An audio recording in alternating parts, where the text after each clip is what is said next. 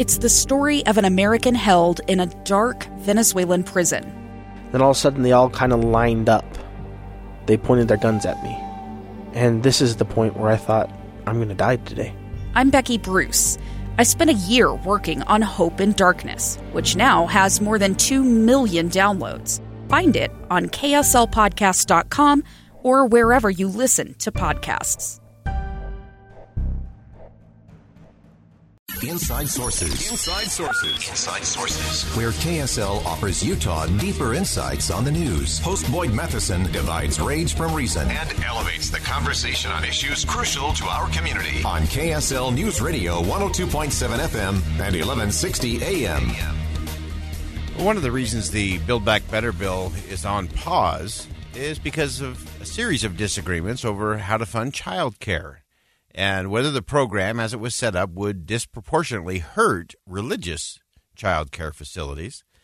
So we wanted to get beyond the headlines. So we sat down with Patrick Brown from the Ethics and Public Policy Center to talk about what we need to really know behind the challenge when it comes to child care facilities. Let's begin. Think you know the news of the day? Think again. As I mentioned, one of the reasons that Build Back Better is on pause is just some of these disagreements. But one of them that was sort of a surprise, I think, to many who have followed it closely, one that didn't get a lot of the headlines of other issues, was child care. And as I said, we sat down with Patrick Brown from the Ethics and Public Policy Center to talk about what happened and where the flaws and challenges were. So Patrick Brown explained to us what was flawed about how the child care provision was written as they were putting the Build Back Better plan together. The child care provision in this bill was written more for the child care industry than it was for parents. And it was explicitly intended to raise wages for child care workers with the understanding that some of that increased cost for firms would be picked up by the government.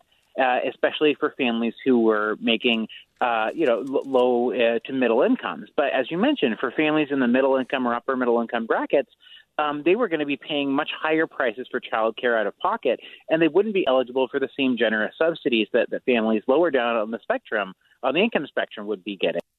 So I think it's really interesting to look at that, and this is a good lesson in how bills get written. As Patrick said, the bill was written for the child care industry, for child care workers to get increased wages because of government subsidies that would play into that. And so when a bill is written for an industry as opposed to citizens, it rarely ends well. And that's clearly what happened.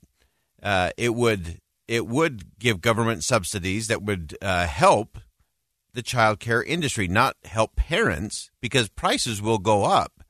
And so we asked Patrick specifically some of the other kind of unintended consequences and some of the intended consequences, specifically parts of the bill that intentionally hurt religious-based child care providers. A lot of parents who participate in child care do so at a faith-based child care provider, and those providers were often put in the back burner in the way that the program was designed, certainly in the initial version. And so that was another reason, another way of indicating that this plan was really not written with parents' best interests in mind, but it was really written for the sort of child care advocacy industry that doesn't always have the best interests of small and faith-based providers at heart. So as we dug into this a little deeper with Patrick, the first way that the Build Back Better plan hurt religious providers was certain language in there which would have taken away some of their exemptions from federal discrimination laws. Language in the legislation which would have put them on the hook for abiding by all sorts of federal anti-discrimination laws and other civil rights legislation that apply to certain child care providers, but faith-based providers currently receive an exemption from. So if you want to provide care in a way that is in accordance with your religion, or you want to hire people and give a preference to people who are members of your congregation or whatever, you're currently eligible to do that. And Build Back Better in the version that the House put forward, put that at risk. And very important to note, in the Senate version, that again has not passed either, they did take this out of the bill. So that was, I think, a good step in terms of rectifying that. Second way it would have hurt religious providers was by making them ineligible for certain grants, which is another really tricky thing that Patrick explained to us.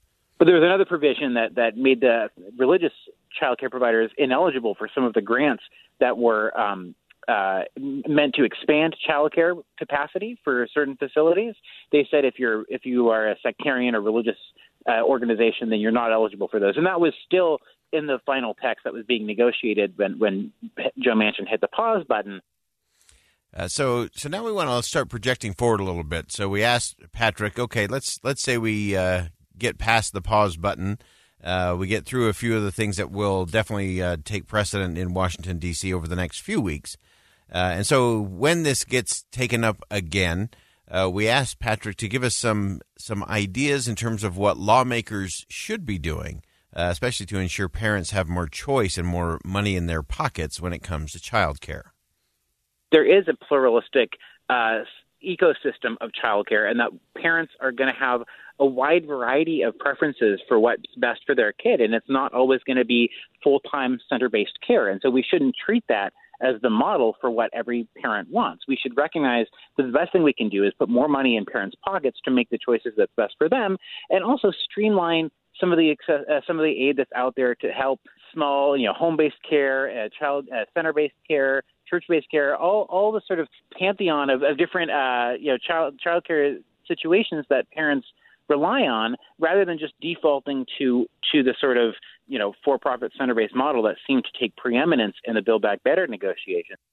And finally, we talked about what Democrats should consider doing, which is actually working with Republicans on that. There is a lot of bipartisan opportunity when it comes to child care. Of course, Utah Senator Mitt Romney introduced his own child care bill last year, the Family Security Act, to help find the right solution. So Patrick suggested that Democrats need to look at it a little bit differently, and maybe with a few more Republicans in the room and a few more parents in the room, not just child care professionals and industry experts. Democrats should recognize that they have a willing partner on the Republican side of the aisle who's interested in finding a smart way of helping parents take that monthly cash and use it for the things that's best for them. So, if you're a parent who needs a little extra help providing childcare, you can count on that, extra $200, $300 a month to make that payment work. So there's definitely a chance for there to be a discussion moving forward about doing things the right way, rather than just trying to cram everything into one piece of legislation with not a lot of thought behind it. Again, that's our conversation with Patrick Brown. He's a fellow at the Ethics and Public Policy Center. And again, it's astounding to me how often we allow the lawyers and the lobbyists to drive public policy.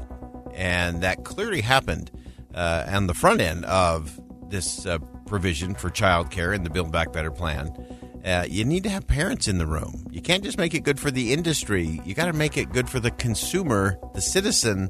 And by the way, they are the voters. Think Again with Boyd Matheson on KSL News Radio.